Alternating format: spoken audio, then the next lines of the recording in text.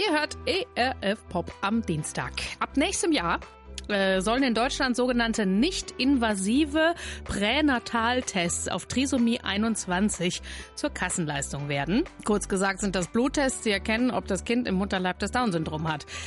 Könnte man jetzt so interpretieren, die Botschaft, die mitschwingt, ist, Kinder mit Down-Syndrom sind vermeidbar und daher auch zu vermeiden.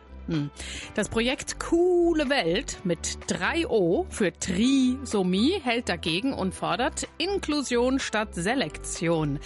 Julian Schnaubelt erklärt euch die Hintergründe.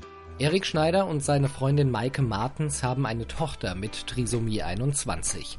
Sie haben das Projekt mit dem Namen »Stell dir vor, alle haben das Down-Syndrom, eine coole Welt« ins Leben gerufen. Gemeinsam wollen die beiden vermeiden, dass die Menschen mit dem Down-Syndrom immer weiter an den Rand der Gesellschaft gedrängt werden, gerade jetzt durch die aufkommenden Bluttests. Das Projekt soll jungen Menschen mit Trisomie 21 eine Stimme geben. In einem 4-monatigen Workshop haben sich deshalb online bundesweit 15 junge Menschen mit Trisomie 21 getroffen und darüber gesprochen, wie eine Welt aussehen würde, in der alle das Down-Syndrom hätten. Und wie die aussieht, das hat mir Erik Schneider erzählt. Für sie ist die coole Welt ein Raum für ein Leben ohne Zwänge und ohne Anstrengung, weil Menschen mit Down-Syndrom sind oft Anstrengungen ausgesetzt, weil die Welt nicht für sie gemacht ist, sondern eher so neben ihr gemacht ist. Und die coole Welt wurde immer mehr zu einer Welt, in der alles geht, für sie.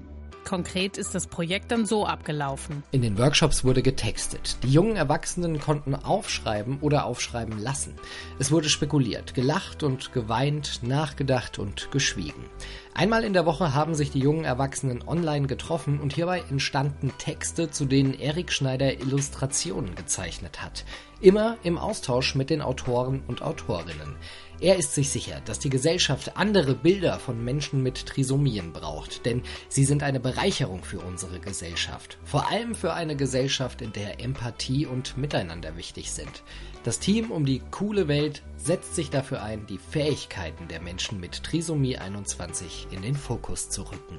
Wenn ihr neugierig geworden seid, stell dir vor, alle hätten das Down-Syndrom. Eine coole Welt könnt ihr online bestaunen. Den Link zur Seite haben wir euch ins Netz gestellt, wie gewohnt auf erfpop.de.